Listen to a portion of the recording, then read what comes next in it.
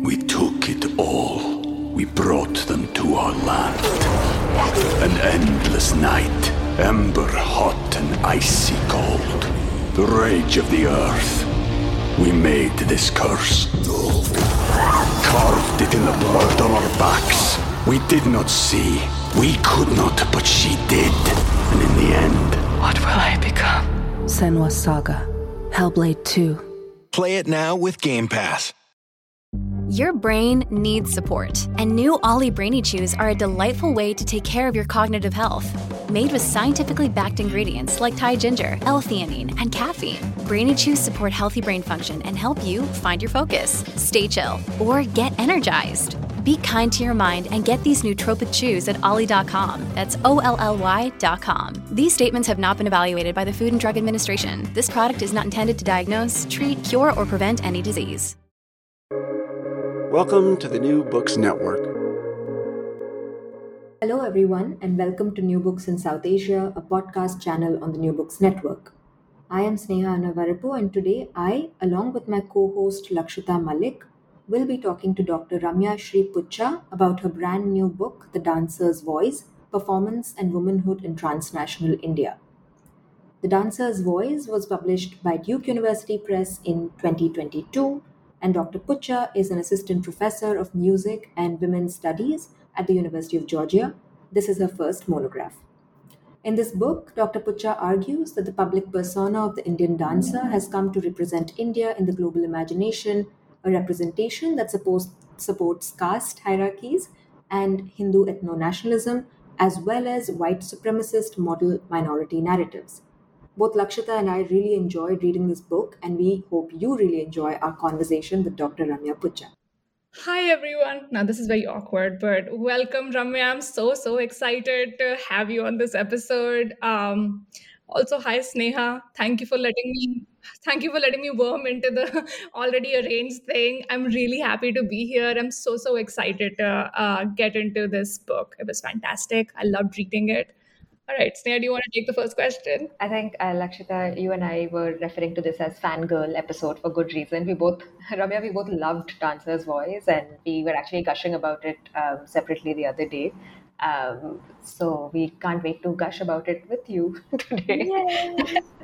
But, before we get into the book itself, it would be great to start our conversation with you, telling us a little bit about yourself. I would also, want to know how you got into the discipline of ethnomusicology to begin with, your journey in academia, and so on. Sure. Well, first, thank you both. This is my first time talking about the book with humans who don't have to live with me and hear me read page proofs out loud. So for days on end. So thank you. And yeah, so the question about how I got into ethnomusicology, my bachelor's degree was in history, and I wrote a history thesis. And I talk about this a little bit in the prologue. I wrote a history thesis about dance, but it was a history department. It was a history thesis. I also happened to be a double major, but very much by sort of not accident, but I already had taken the courses. So I got the degree in music. And this was all at the University of Chicago, which I think was the kind of environment where faculty from different departments would talk to each other about their students. And, not that that's unique to any place, but I think in the Division of Humanities, that was common. And my advisor for my bachelor's thesis, George Chauncey, happened to meet an anthropologist who worked in the music department, Martin Stokes. And I was approached by this person who taught ethnomusicology. It's worth noting that despite getting a bachelor's degree in a bachelor's degree in the music department, I had never heard of ethnomusicology at that point. So to your, I guess, big question, I don't know that I was drawn to it so much as it drew me. Like it felt like a place. It felt like an opportunity to combine these different pieces of my artistic and intellectual life. I did not know at the time how rooted in sort of colonial epistemologies it was. So like I think what drew me to it then may not have actually been what it became for me. But that's the short version. That's my journey to academia. And I will say I call myself an accidental academic a lot. And maybe that's like false modesty, but I truly don't really know what I'm doing here most days. And I often tell my students I'm building the plane as I fly it because that's what it feels like. So yeah, this book is in many ways, I think, a reflection of that journey. Yeah. Yeah, I think that's a sentiment that a lot of us agree with. And I think it should be articulated more often about building the plane as you fly it in academia. It's very ad hoc. So thank you for sharing that. Let's get into your book, which I'm really excited about. So, what's the story of the book? How did you begin writing? Because it covers so much of your life, and so much of a historical period. It's gorgeously woven into your own personal life, your own experiences. So yeah, I do want to get to know what the process of that long process of writing and researching was like. Yeah, I'm sure if you asked me this question a month ago, or if you ask it a month from now, my answer might be different, if that says anything. The book started with the scene I talk about in chapter 1 with Sundarama, because that moment so I should back up probably and say the book covers a period from approximately 1930 to the present, and it sort of tracks like how the dancer came to symbolically represent India, like both in the Indian context and the South Asian context, but also globally. And so in the very first chapter, there's a scene that is actually from my dissertation fieldwork, where I was doing research on a dance style called Kuchipudi, and my dissertation is a critical history of Kuchipudi. I was at a dance school in Chennai, and one of my teachers showed me this film clip. And that's really where the book began. So there's like a brief mention of that clip in my dissertation, but I didn't really know what I was looking at that point. So the book in some ways started there and then like expanded both like forwards and backwards from that moment, where I'm trying to understand why this woman who's dancing on screen is somebody who my dance teacher at the time both wanted me to see, but he didn't actually want me to think about the woman in the scene. He wanted me to notice the man in the scene. And as a dancer and as a woman in that moment, I wanted to know about her. And it was just this really interesting, like, cognitive dissonance of who are you supposed to see as a dancer and who are you not? And I think that moment was like the beginning, and the chapters after are very much like a product of trying to trace that chronologically into the present. And the very last thing I wrote for the book was the epilogue, where I'm thinking about like what it means to think about womanhood and performance in the contemporary moment. And then Priyanka Chopra got married and I had to change her name. But no, I mean, jokes aside, I feel like I could keep adding to this book in so many ways, because it's very recursive, where it's kind of like returning to the same archive, returning to the same spaces and finding new things, which, yeah, I hope I get a chance to sort of update my take on a lot of these things in 10 years, because it's taken me 10 years to write this book. I think in another 10 years, it will be something else too. Your own voice is so integral to the text, and in fact, it becomes a thread through which we experience the disparate spaces and temporalities that you cover. Yet, your book is not an autoethnography, and you actively contest that category. You write that you resist the tendency of ethnography to turn the self into a field that is constantly vulnerable to mining and extraction. Just the way you phrased that was so powerful to me. You instead suggest that your experiences and that of your interlocutors exist on what you call a dynamic continuum. So, could you tell us a little bit about why you contest the categorization of your work as autoethnographic, And what does a dynamic continuum in the context of your own work mean? Sure. So I have a mentor who actually said to me upon reading that section you just quoted to me that this would be the question or the stance that would shape the rest of like the next 10 years of my intellectual life, which feels really big. I I don't know what she means, and maybe I'll figure it out. But the the I have never understood, to be quite honest, why my work was described or defined as autoethnographic. It has consistently come up in my conference presentations where, a person in the audience, usually a white person in the audience, will ask me a question and will frame what I'm doing as autoethnographic, even as they're studying things that are very similar to mine and topic. They never have to think about their positionality. So their work is just ethnographic. And in the introduction, I think I might over explain this a bit, but this has followed me throughout my career. And I started to realize that part of what Kiran Narayan was saying in the 90s, or at late 80s actually, about how native is the native, this is the new version of that to some degree. Auto, when applied to work like mine, allows ethnography to remain an unmarked category that doesn't necessarily require positionality, or I would say self-reflexivity, which I believe all ethnography requires in order to be done ethically. And so the dynamic continuum to me is an awareness that what it means to be self-reflexive in any space is an awareness of like other relationships that shape that space.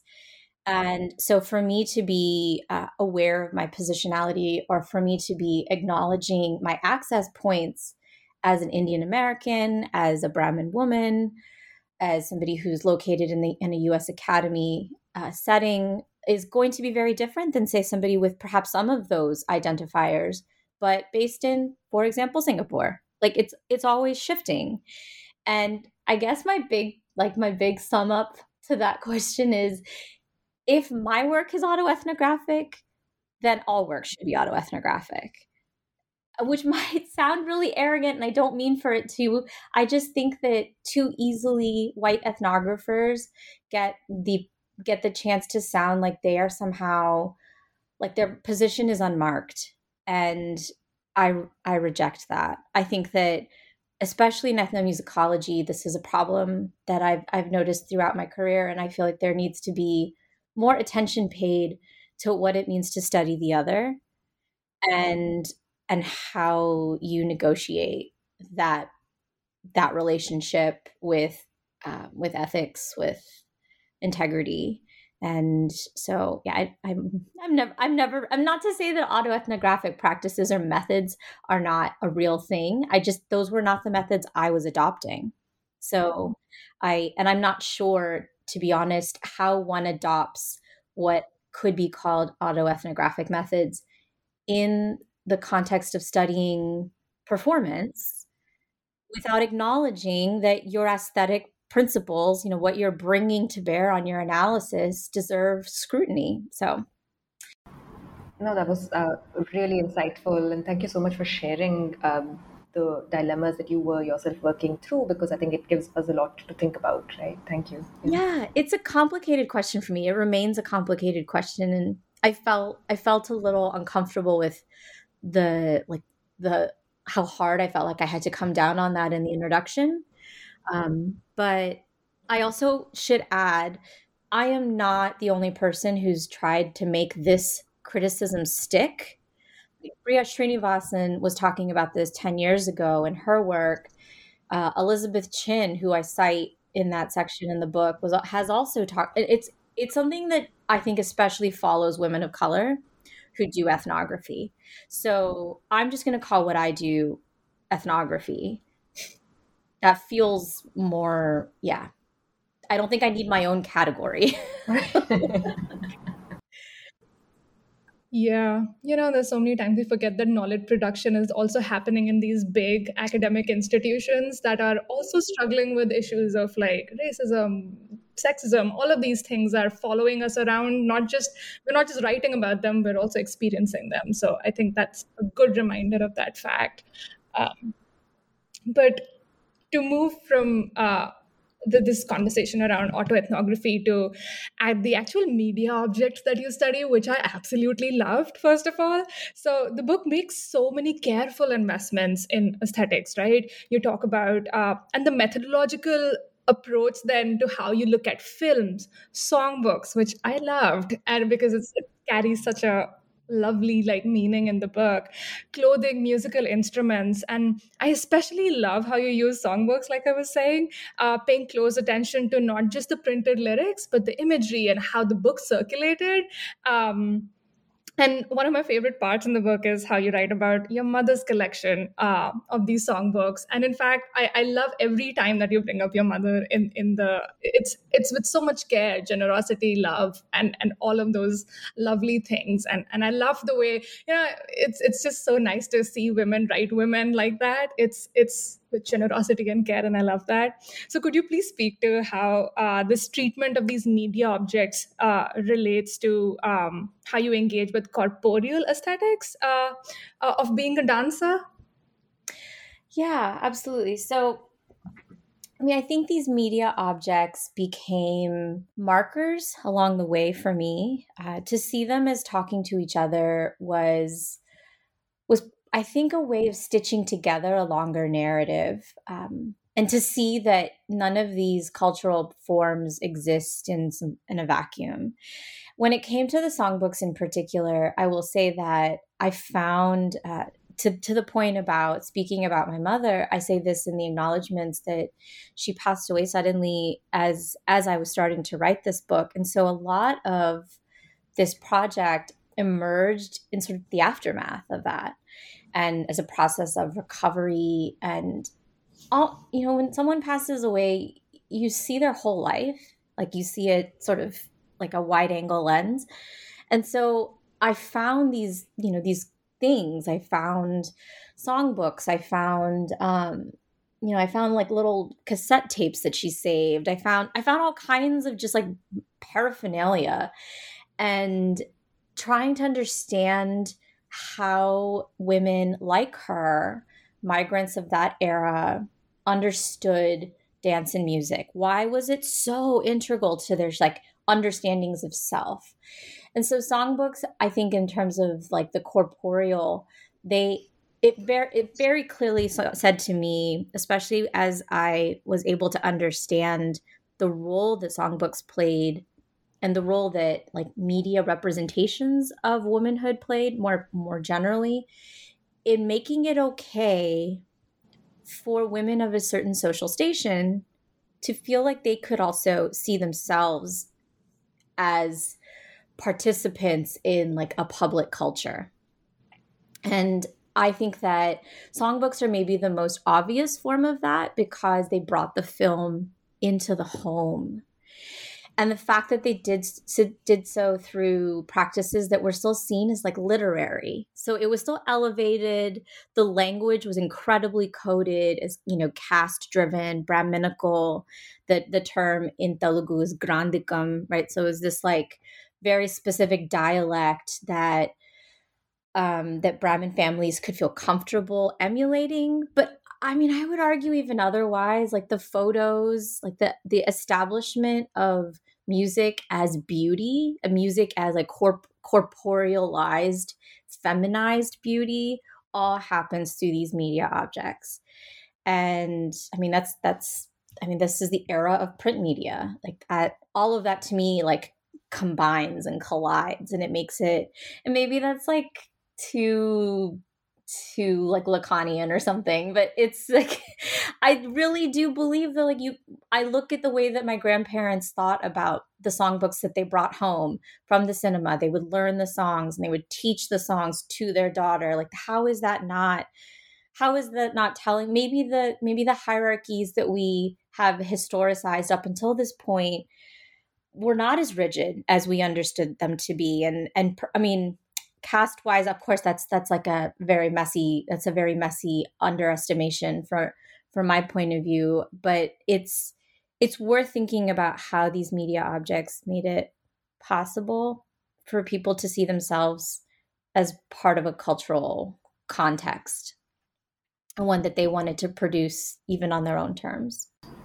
Yeah, I think that was as articulate as you are in the book, Ramya, which is very articulate. Like, I feel like every time you speak or write, I'm just, lost in the powerful thoughts that your words convey, but also in the beauty of the words themselves. And in the first chapter of your book, you very beautifully and insightfully delve into how dominant caste performance practices in Andhra are embroiled in a history of othering courtesan dance histories, performance styles of Bhogam specifically that you talk about. We're introduced to an absent presence or a present absence in the archives of South Indian cinema and that of Sundaramma, who you actually spoke about in an earlier question just now. But could you speak a little bit more about who Sundaramma was and why you found her disappearance, so to speak, puzzling? What does tugging at the analytical threads of silences, shame, and honor yield in terms of understanding caste and womanhood in Telugu films and performance cultures more broadly?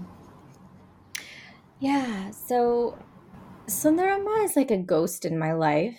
I've been chasing her for almost more than a decade now.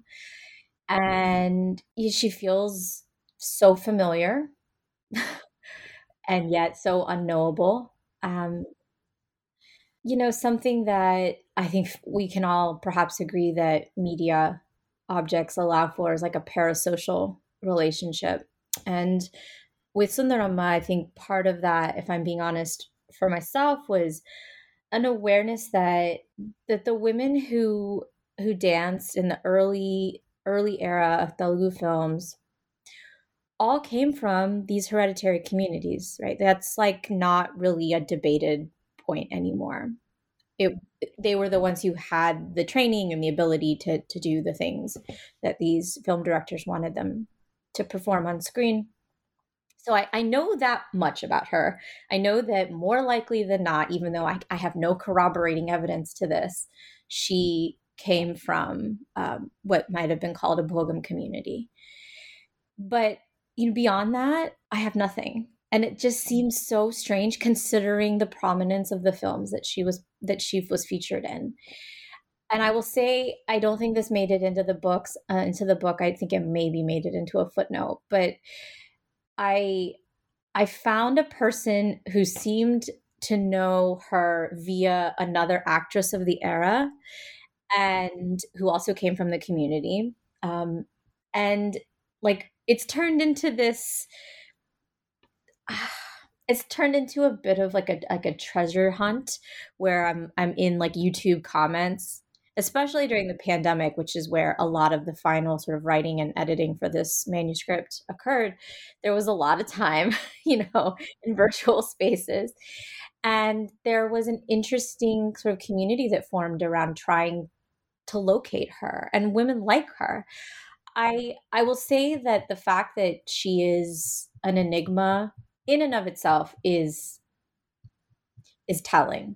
And I think it's what has allowed so many people to write about women on behalf of women with the lack of information that's actually circulating, that it becomes like a blank canvas for people to imagine.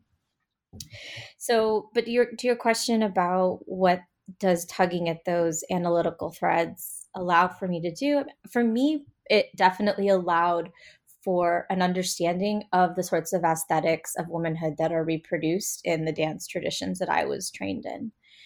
So shame, silence, these are, and I talk about this, I think, in the final chapter, these are the ways that we are trained to affect desire as classical Brahmin girl Indian American dancers.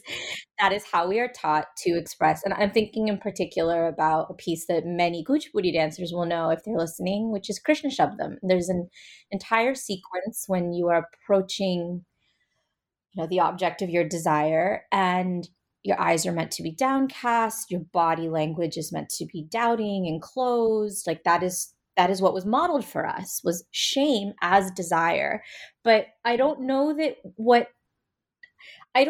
I agree with the illusion of shame and shyness, but that is what's happened, right? So being shy is now being ashamed. And so I think pulling at those threads allows for women to think about how they understand their own expression of desire, how they express love, how they express consent.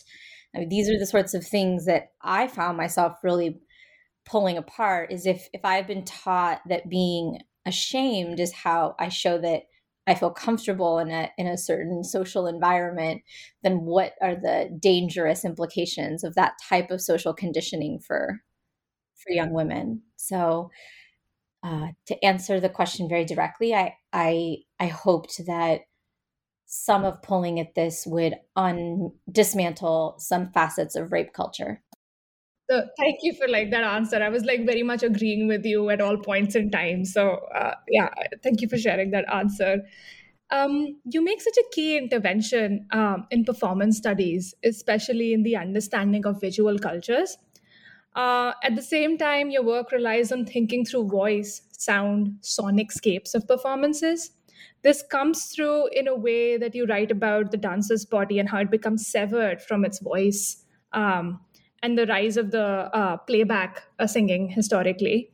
How does the splitting of the dancer's body and the voice come to gain significance in understanding the politics of gender and nationalism? Could you also speak to us about how the sonicscapes were critical to the understanding of cultures of caste-based and racialized embodiment that continue to fashion Indian citizenship? I should admit that the very first, or the earliest and the longest working title for this book was not The Dancer's Voice, but was Mythical Courtesan Modern Wife. So even in the earliest phases of this project, I saw a doubling that was happening for women who understood themselves as Indian, who identified as Indian or Indian American, or Indian despite where they were located in the world. The hyphenated piece of it was always important too. And so on some level, turning the dancer into a symbol of visual and racialized beauty in the post-colonial period this is my argument, has consequences for how we understand her symbolic power.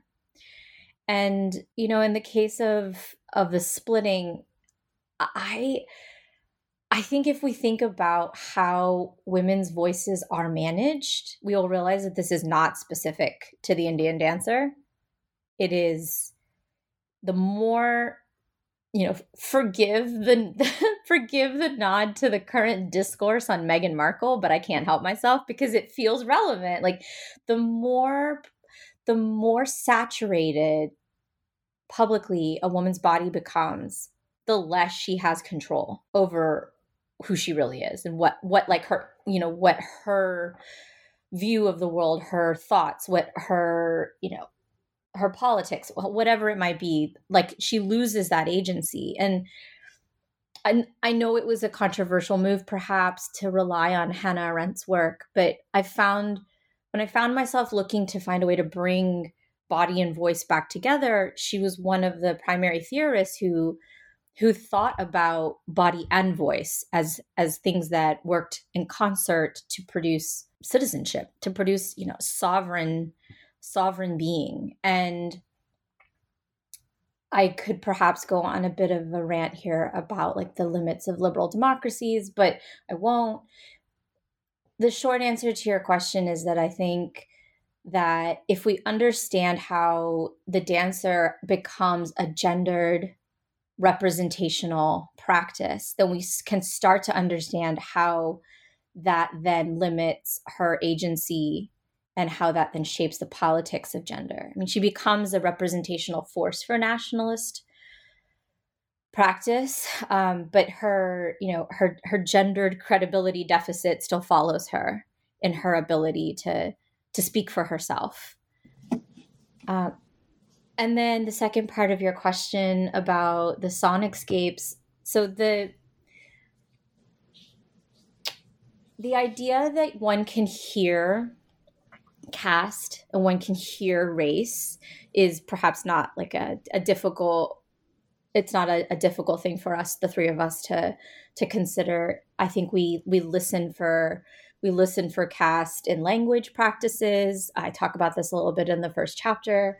It definitely shapes how we think of citizenship and what it means. And I definitely, like, I found myself falling down a rabbit hole when it came to thinking about language and immigration, because I found all of these laws that were passed in the 20th century in the US that really placed a premium on an immigrant's ability to engage in a certain way with language, and specific languages were marked as like sort of more mobile than others. In terms of music, though, and what qualifies as music, and this is like a big axe for me to grind, if I'm being honest. One of my big fights over the years has been getting ethnomusicologists based in the United States to listen to dance and understand that dancers are musicians too. But it's, what is understood as music, what is classified as music in the US or Anglo-American or Euro-American white supremacist context is very narrowly defined. So like thinking about sound in a more capacious way is, I think, important to see and hear how caste is coded and how race is coded. And specifically, I think around the sorts of music that dancers can dance to, and what kinds of musical investments dancers make, what kinds of musical direction they're responsible for.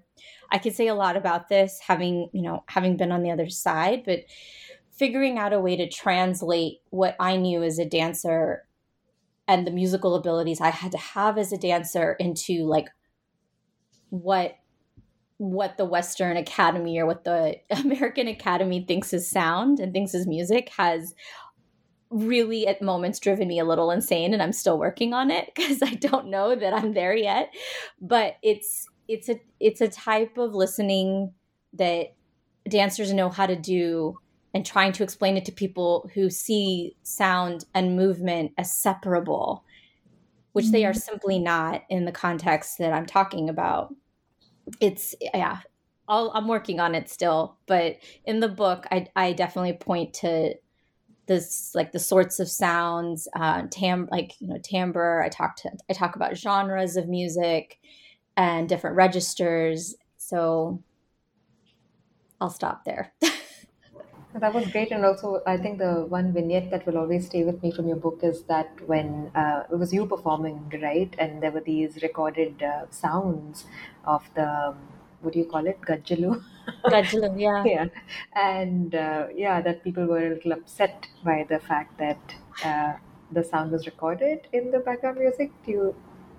Yes. Yeah. And yeah, so the thing that's always puzzled me about that moment, and for listeners who, I performed in San Francisco and I used music that had been recorded during a live performance that I had given, but like it was mic'd. So the singer and the mridangist and, the orchestra was mic'd. But because I was on the stage, you could still hear like my feet on the stage. And in moments you could hear the gajjalu, the bells. And what I will never quite understand is that even in studio recordings, sometimes people would use bells. Like that's part of like the ensemble.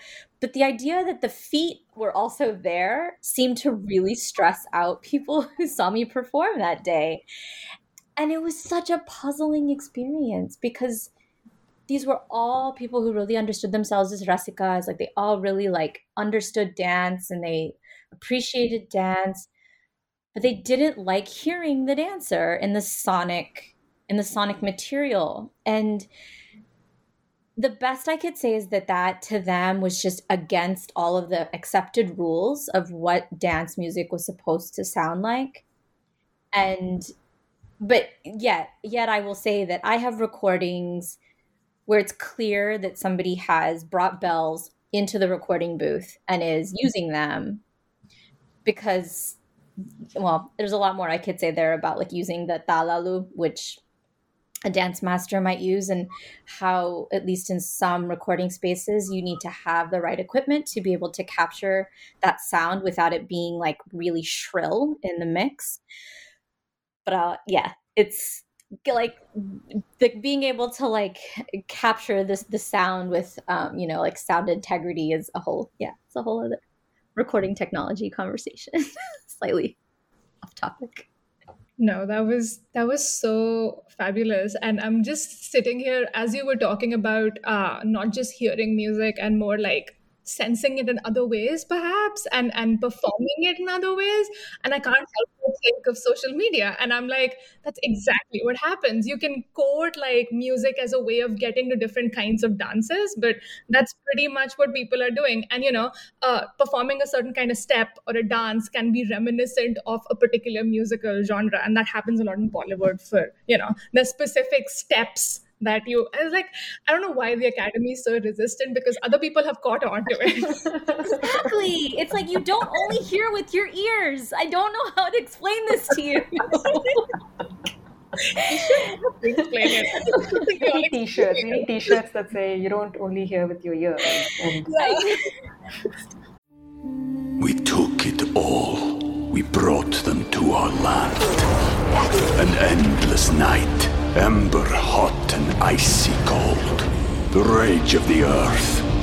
We made this curse. Carved it in the blood on our backs. We did not see. We could not, but she did. And in the end, what will I become? Senua's Saga. Hellblade 2. Play it now with Game Pass. Yeah, and like here's the thing, I didn't go down this road, but I think I point to it at the very end of chapter 4 about like ableist framings of hearing, because I feel like part of what I ran into was a Eurocentric academic understanding of music as sound, and therefore an inability maybe to even leave room for disability studies understandings of like how we hear and what it means to like process or interpret and embody sound. It is not simply sonic. It's just not. And yeah, I'll stop there. I don't. It's just one of those things that once you say it, I was like, I feel like I should have known this all along, but how have I not? Like, it's such a piercing thing, and I was like, I should have known this. Why not? Why haven't I thought about this in these terms? But thank you so much for bringing that to us. Again, I loved, as I mentioned, your mentions of your mother, and especially in the acknowledgement, something about that really resonated with me. And you write, the original dancer's voice for me, after all, was hers. I grew up dancing to her voice, as she often sang for me to be able to practice. And I was really struck by this idea of practicing, or the image of you practicing was like something that really stuck with me, and your mom like making you practice. And it was so sweet. I don't know, something about that really resonated. You also mentioned how you were made to watch the movie Swarna Kamalam, which I know both you and Sneha have a lot to say about. Yeah. And we have both watched at least 20 times by now. At least, yeah. But you were made to watch this movie anytime you did not want to practice dance. So it was such a pivotal piece of media text in your life that like, this is what you need to do. I find this instances of intimate and familiar practice, quote unquote, like you're practicing for dance, rather interesting, especially considering the more formal learning that takes place in dance studios. I mean, you mentioned all of these elaborate like rituals you had to do to present to your, dance guru. With your father had to come down and present you with like bananas and money and like all of these other things, and that were so cool. And also the auntie's basement, which was a whole other space. Yeah. That was so interesting. But like these sort of juxtaposed, like these different spaces in which the dancers learn how to perform. And I was wondering how that relates to different performances and what that meant for you, because there's so much in there, and I really want to explore some of that with you. Yeah.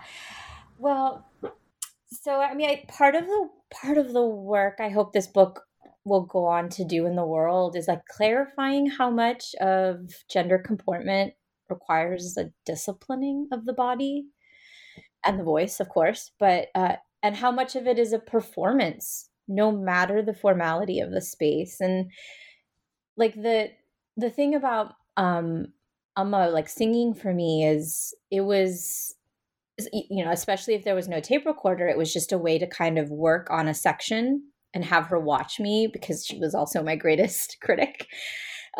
She would like, this is neither here nor there, but like I used to have to keep her in my peripheral because she would like twitch and it would be distracting.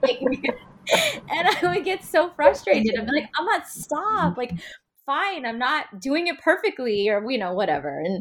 But it was very much like an awareness. I think at the root of that is an awareness that a woman's body is always on display, always, like no matter where we are. And I think it's my awareness of that, my awareness that like I knew, like whenever I knew that someone was watching, it was a mode that you are encouraged to like fall into, slip back into, or I don't know, put on.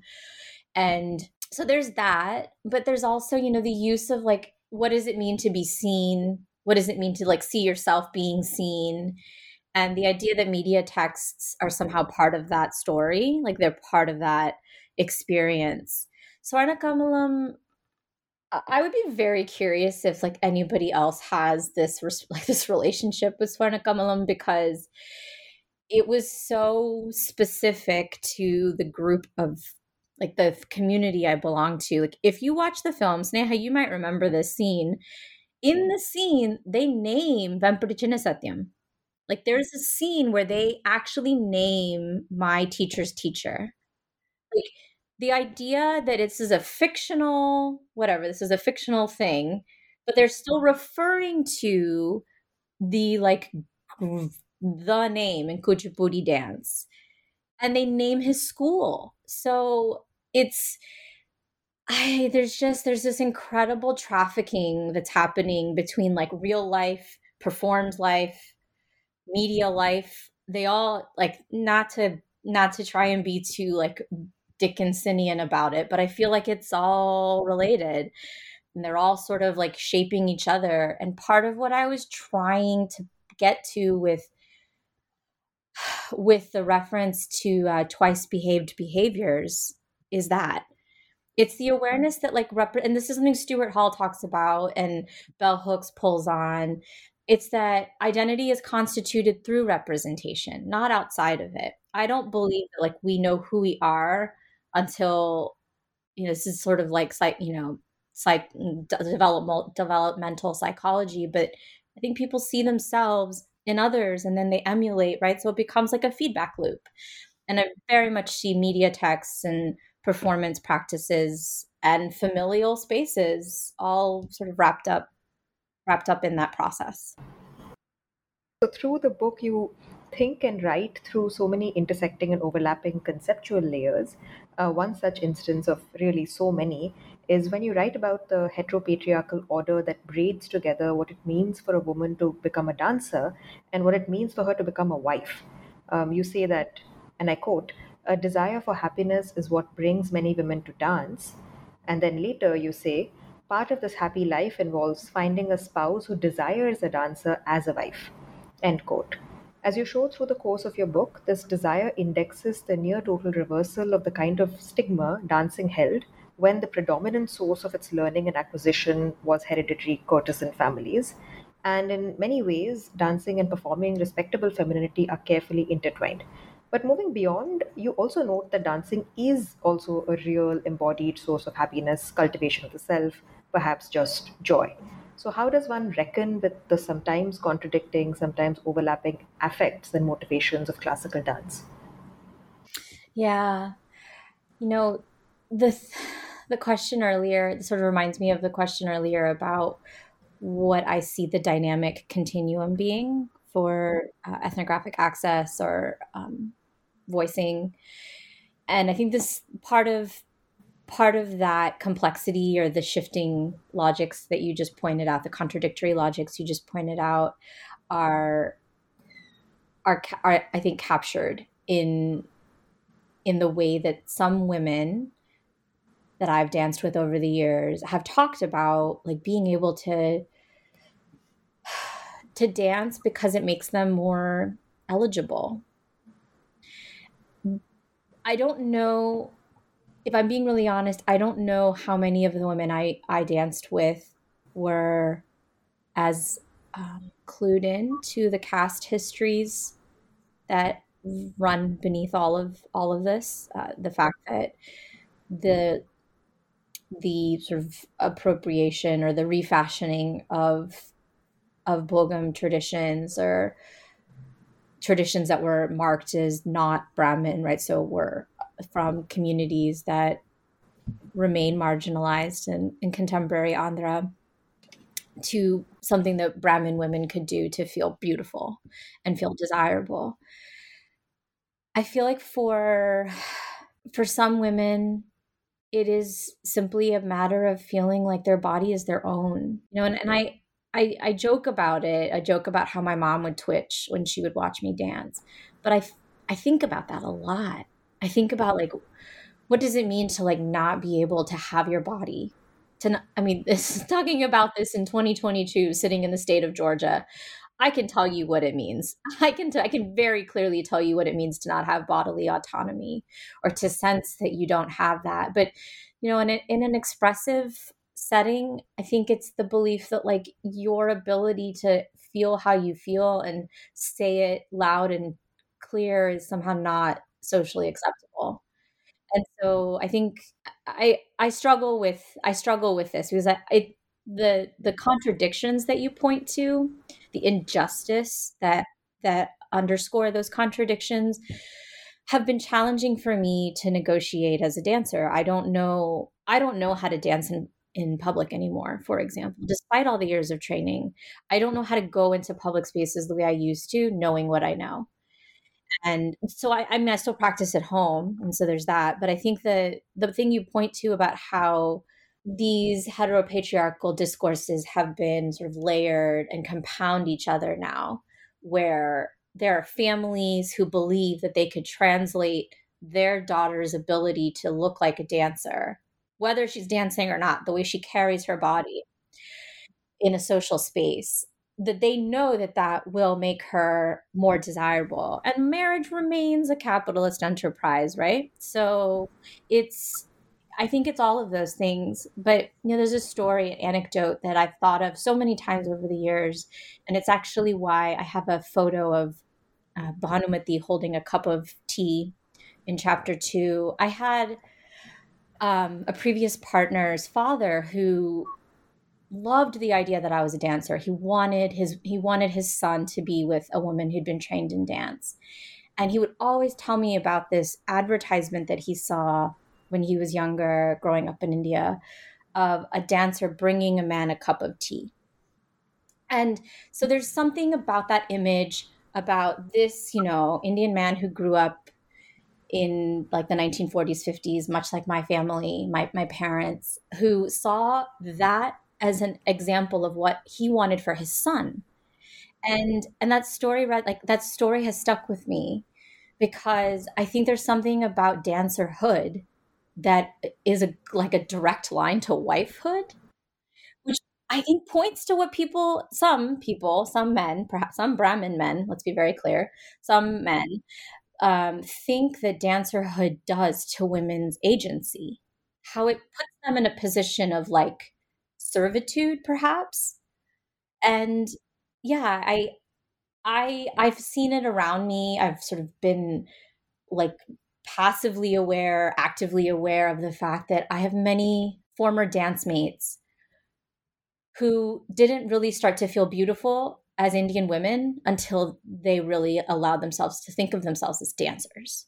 So there's also a complexity there around being a brown woman in America and how you can feel beautiful. And I'm not saying that it isn't still rooted in deep injustice and casteism. That's, I'm not trying to, like, celebrate it unequivocally, But I do know, and I do hear my dance mates, past and present, talk about their own sense of self and how it was sort of formative. And yet I know that being able to like feel those, not to quote Elle Woods, but to quote Elle Woods, like endorphins make you happy. And dance it brings your heart rate up. I have so much to say about how I think dance, like the days where I don't feel like I have the emotional reserves to practice dance, and so I go for a run instead. That tells you something. Like dance it's like therapy. Like it requires you to feel your feelings. It requires you to process them. And it's like it's psychosomatic, and just turning it into exercise is perhaps less therapeutic, but that's me. Like I do think that there are people for whom it is simply just, my body is powerful and therefore I can feel powerful too. And I've watched over the many years I've been her student. I've watched my guru process deep loss and grief and trauma and just, life. I've watched the way that dance has allowed her to move through life and her relationship to it, and the way it allows her to access an elevated state that gives her a sense of purpose in this world. And I just, there's a lot of discourse lately about like who should dance, who should get to dance, who shouldn't dance, because of the caste histories at the heart of all of this. And I know it's like I was raised Brahmin. My family is Brahmin. I know that it is but one person's perspective to say that. I think telling women that they can't or shouldn't dance because of their caste identity is like hilariously circular. Like it's like the patriarchy felt this way in the late 19th century, right? which is how how it became something that women of a lower social station or an oppressed caste did. And so now to come all the way back around and like play these purity politics and say that only those women should dance, I don't know, that just doesn't feel like a solution to me. And it's also interestingly mostly men who are deciding whether or not women should dance, and I'd like for us to just like maybe take a beat and think about that more. But yeah, these are complicated conversations that I think we need to be able to have about like why women should or shouldn't do something and who gets to decide that for them. But I think those conversations need to be had with care. That was, thank you for sharing that. And it's really needed to have a space to have these very complicated conversations, and I think that's what your book does in so many ways. And one of the more compelling things that your book does is sort of draw on those relationships between race and caste, which you were sort of alluding to we have been talking about it and everything, and how it's shaped by processes of colonialism, settler colonialism, and transnational migrations.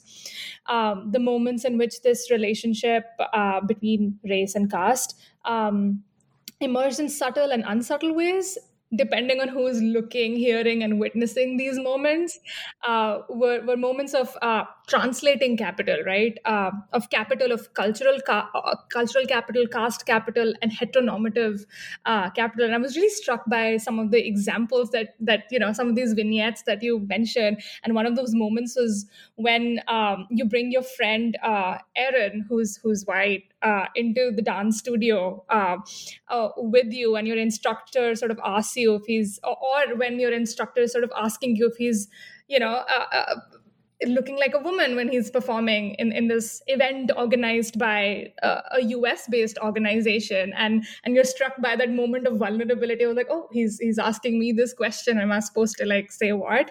And these sort of not moments of rupture, but moments of potential like possibility and potential like I don't know what else, but it's these moments in which caste needs to be translated to a primarily white audience, right? In terms of like, can I articulate this as capital? And this work of translating capital is something that you it's really woven very like wonderfully in your work, and I really want to get hear your thoughts on these moments of translating capital. Yeah, that's such a great question. I think as I'm hearing you say all this, my discomfort with the use of the term diaspora and my desire to talk more in terms of transnationalism is related to this, what you're describing, right? Because the reality is that these are transnational flows that allow for this translation to occur. They couldn't occur if these weren't stabilized symbols in their own contexts. And I'm very cautious about bringing conversations of caste and race together, because I think that's happening a lot lately in ways that are not helpful it's not helpful. I thought about this a bit last night in preparation for our conversation today, and it's not as if white supremacy has not shaped India and how Indians understand race. And equally, there's no way of understanding the migration of Indians to the United States without understanding a history of caste. So, like, those both exist. They cannot be collapsed into each other. Race and caste are not the same. They intersect for sure. And so, to your point about translating, I think, yeah, that moment with Erin will always stand out to me, because it became clear that my guru wanted to impress her. And I was like, why do you care about this basic white girl that I actually just accidentally brought with me this one day? She was in India and wanted to come with me. And so I let her come with me. And like, she knew nothing about any of this, but he wanted her to think he wanted her to think highly of our dance. And I've thought so much about over the years why the elders around me cared so much about white approval of our traditions. And it's the same colonial hangover, isn't it? It's like, goodness, it's the history of ethnomusicology on some level. Like, it's the desire for belonging to the canon, for being taken as seriously. It's why people do this irritating thing of saying that the Trimurtis, Sneha, you might know what I'm referring to, like there's this desire to say that there's like 3 classical composers, 3 Brahmin men who are equivalent to like Bach, Beethoven, Mozart. It's just like, it's this constant need to emulate this other model of legibility, of cultural, of cultural power. And maybe that translation, maybe the translation you're pointing to is an example of that. It's an unfortunate example of that episteme that sees that things are only valuable if they're valued by the colonizer. But it's, your question about seeing it in terms of translation was really powerful to me, and I thought about it a lot. And I do think that, I hope that what switching to thinking about transnationalism will allow us to do is to, I'm not saying that diaspora doesn't have like meaningful analytical possibilities, but I don't know that it is adequate to explain caste, race, power that allows for the kinds of mobility that we're describing about dance. That there's a photo I use in the prologue. I had doubts about using any photos of myself because I don't know, I think that's gauche to use photos of yourself in your book. So the only ones that I used are ones when I'm like under the age of 10. But there's one, and I think about this photo a lot because it's the one performing at my mom's like an event for NASA for her employer. And it has, it's very clearly, it's like on the NASA like publicity header. And I thought about that photo over the years because I'm like, why would that have been a NASA publicity photo? But I think what you're pointing to about these sorts of translations is also a desire to be able to signpost some sort of cosmopolitanism, multiculturalism, pick a term, I suppose. But that is also a two-way street, right? So everyone's using everyone in those scenarios, to your point, Sneha, I think. No, that's absolutely true. And that's primarily how anthropology gets started in the colonial Indian context, is that, and years later, me reading Dumont, I was like, oh, his work does not like say as much because he's drawing only from Vedic and Brahminical records. And that becomes like, who were the original translators of Indian civilization and everything. And there was, you're right, like Sneha said, there's a lot to be gained from doing that translation work as well, right? So that becomes this sort of wobbly field, I guess, of how you frame your own capital vis-a-vis another onlooker who's white, Yeah, viewed with power. absolutely. And, I know I might be like, I haven't really figured it, I haven't found my way through this project yet, but I've been working on a project where I'm like sort of tracing the representation of yogic men and dancing women in the photo anthropology of the mid 19th century, mid to late 19th century. So like the People of India collections and all like Oriental races and tribes, all of those collections, because I think there's something there. Like they would hire these translators, literally, they would hire these translators who are locals, but also clearly had to be able to speak English and were somehow embedded in the British administrative practice. And then they would just send them out to take these. I mean, it was a census, of course. This was after 1857. They knew what they were doing. They needed to like get a handle. And so I think like the representation that we see, visual representation in particular, becomes really important for how Brahminical epistemologies became so tethered to like the British anthropological machine, because you for lack of a better way to describe it, the belief that Brahmins were somehow like the intellects of these communities made them perhaps the people that administrators felt comfortable asking to describe the rest of the community. So it's their gaze that gets compounded by the anthropological project.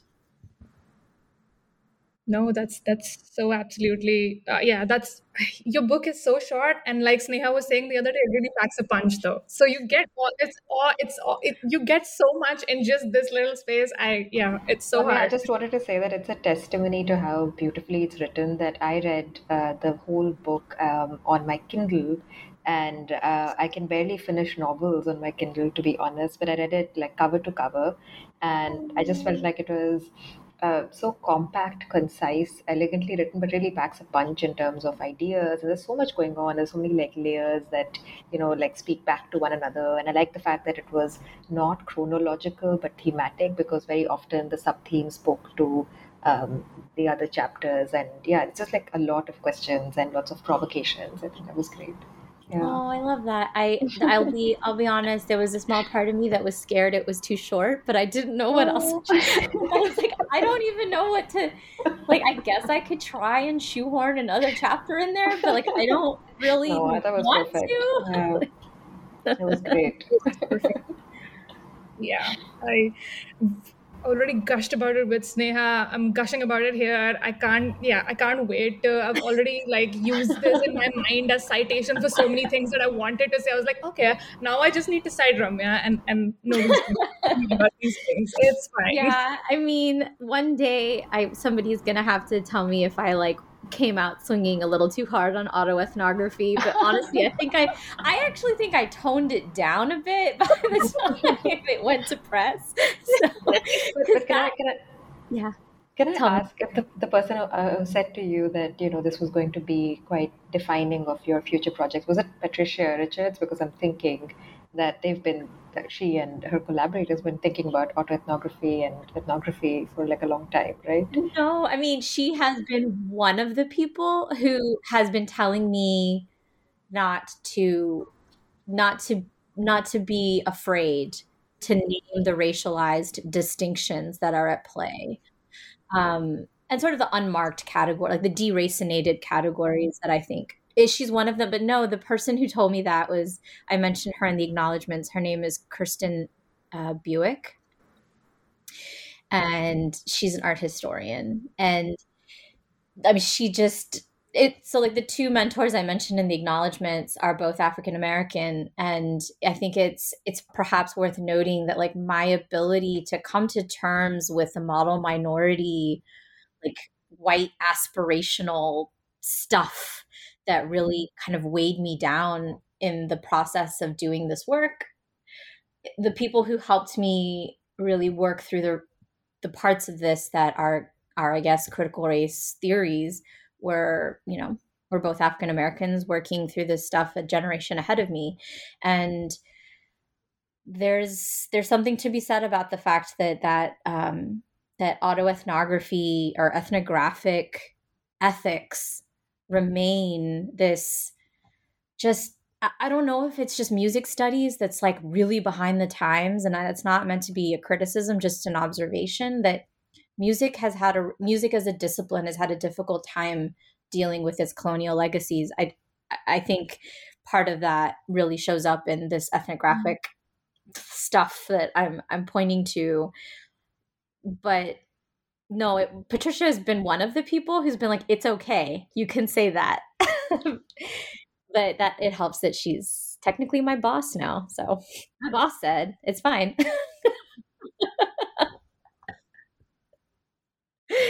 Yeah, she's the new director for the Institute for Women's Studies here. So yeah, that was I'm glad that you have that space in which you're able to explore this with mentors who it's lovely. It's nice to hear that in academia. Okay, this is a very selfish question. It's probably a little like it doesn't really matter, but it's something that for very selfish reasons I'm asking. I noticed that the Disney princess Jasmine sort of bookends your text. She shows up in both the prologue and the epilogue, and with a modified image of somebody else's interpretation of Indianizing Jasmine, who is obviously not Indianized in the original. I mean, it's kind of there, but not really, right? I bring this up for like, it has a special place in my heart too. I grew up watching, for all of its problematics and everything, right? Because that's something you also wrestle with. It's problematic. And we, of course, have very different like cultural and linguistic fields which structure our relationship to this mythical representation of. I was like, yeah, that's the closest to a non-white. Never again. I've never related to Snow White, so that's the closest. Like, I guess it comes. I guess the earrings and the jewelry make sense, and the hair is dark and black, so that's the closest I can come to that. He has a tiger named Raja. Like, okay, that makes sense. Yeah, there's a spectrum of relatability, I suppose, in those representations. But yeah, can you talk about some of these racialized, gendered politics of this image that became significant to your voice? Yeah. Yeah. Oh gosh. Yeah. I mean, Jasmine is, speaking of recursive fields, she is definitely one of them. That whole movie and the new like live action remake has its own examples. I think the fact that they included this Bollywood sequence in the new film, the new adaptation of it. Yeah. So Jasmine was also very formative for me.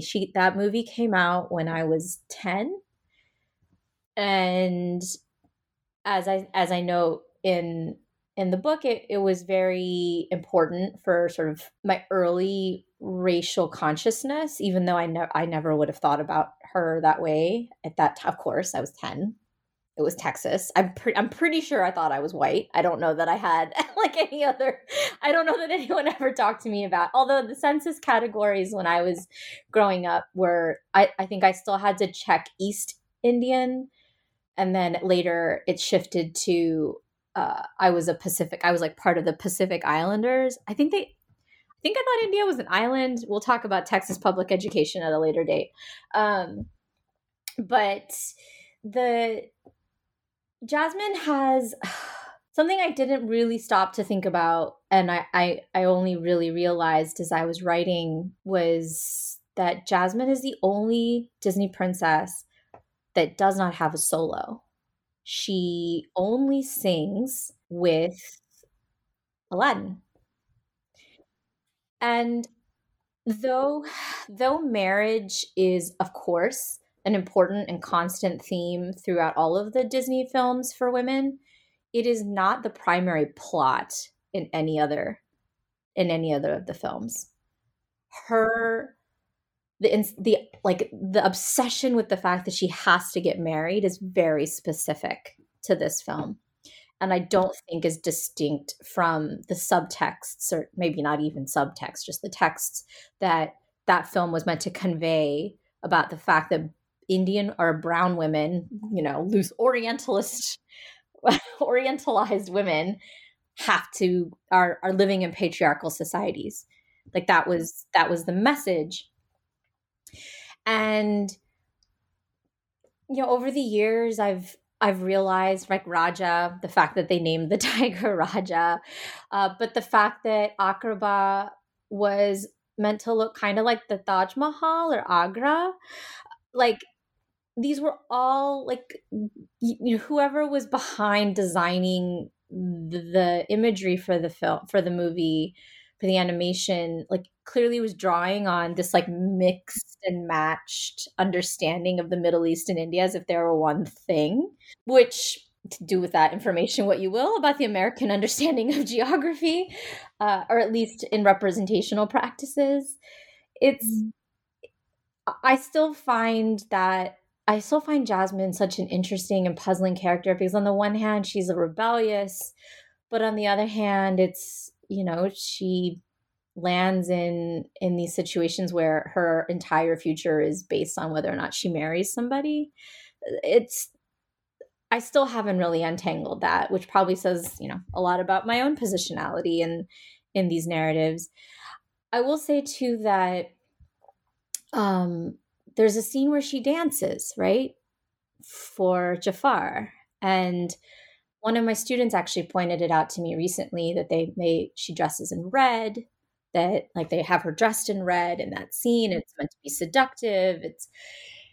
So there's still like, I still have students who are probably born in the 90s at this point, who are watching this film and finding themselves in the US context. And what does that say?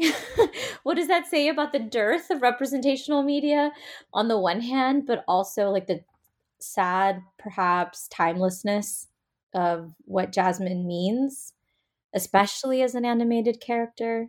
So I think the thing that I will stick with is somebody pointed out to me that because she is never singing by herself, she gets dubbed by scholars who have written about her the silent princess. And I think that really spoke to me in the context of the book and the project of the voice, and what it means to like think of the voice as an actual voice versus like a sense of agency or, lack thereof. Yeah.